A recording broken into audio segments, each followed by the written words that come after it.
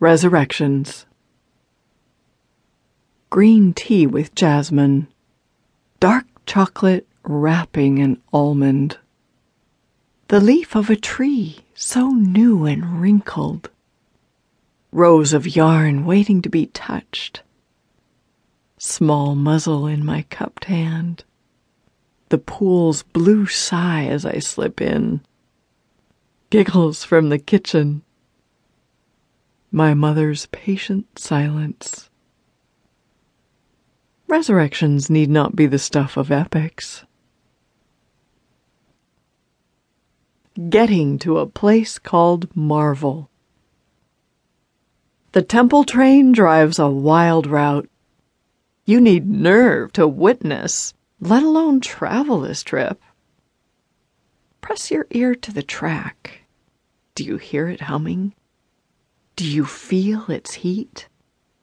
It runs a path of ancient lovers, singing and burning with presence. Ah, the whistle blows. Its longing heats us. The blur and roar of mystery nears, no matter our staggering terror. The mystery is, you are now on board, careening full and fast through your days. Never mind how you got on. Open your eyes. Wake up and marvel that you travel through a green wilderness on the tracks of your life. Fishers.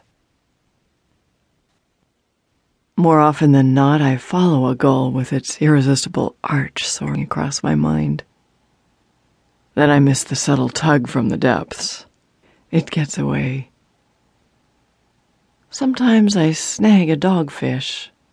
Its back cracked by the last fisherman who caught it. Or a ball of tangled kelp, essentially becoming the day's slippery catch. Fishermen and poets will tell you that what we do is about being present to possibilities and surprises. I pull reel line, yarding more and more until a long line of words bend with the currents, as it becomes a plumb line stretching straight to the dark below. I stare into water with layers of translucence melting into black, inviting me to imagine what swims below. I feel the cutting skin of the shark, tumble in displaced water swirling after a whale's fluke, marvel at the grace of the jellyfish and the wisdom of octopi. After a while, poetry feels like breathing underwater. A lifeline holding me to the air of my mystery.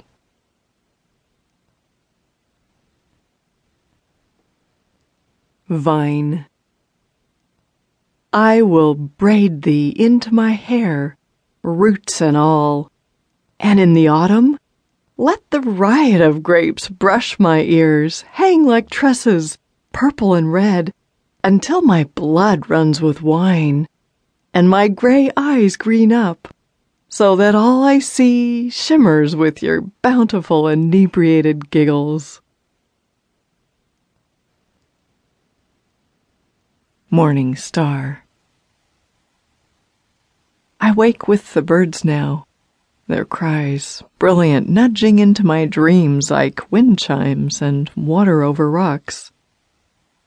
Of course, it's only 5 a.m., plenty of time to simply stare up into the pines, catching the very first light, and when I am lucky, the faintest morning star to wish upon, as the night folds itself into moss and the hollows of seashells, passing like a stranger weaving its way to bed, even as I begin to contemplate wings and seeds and sky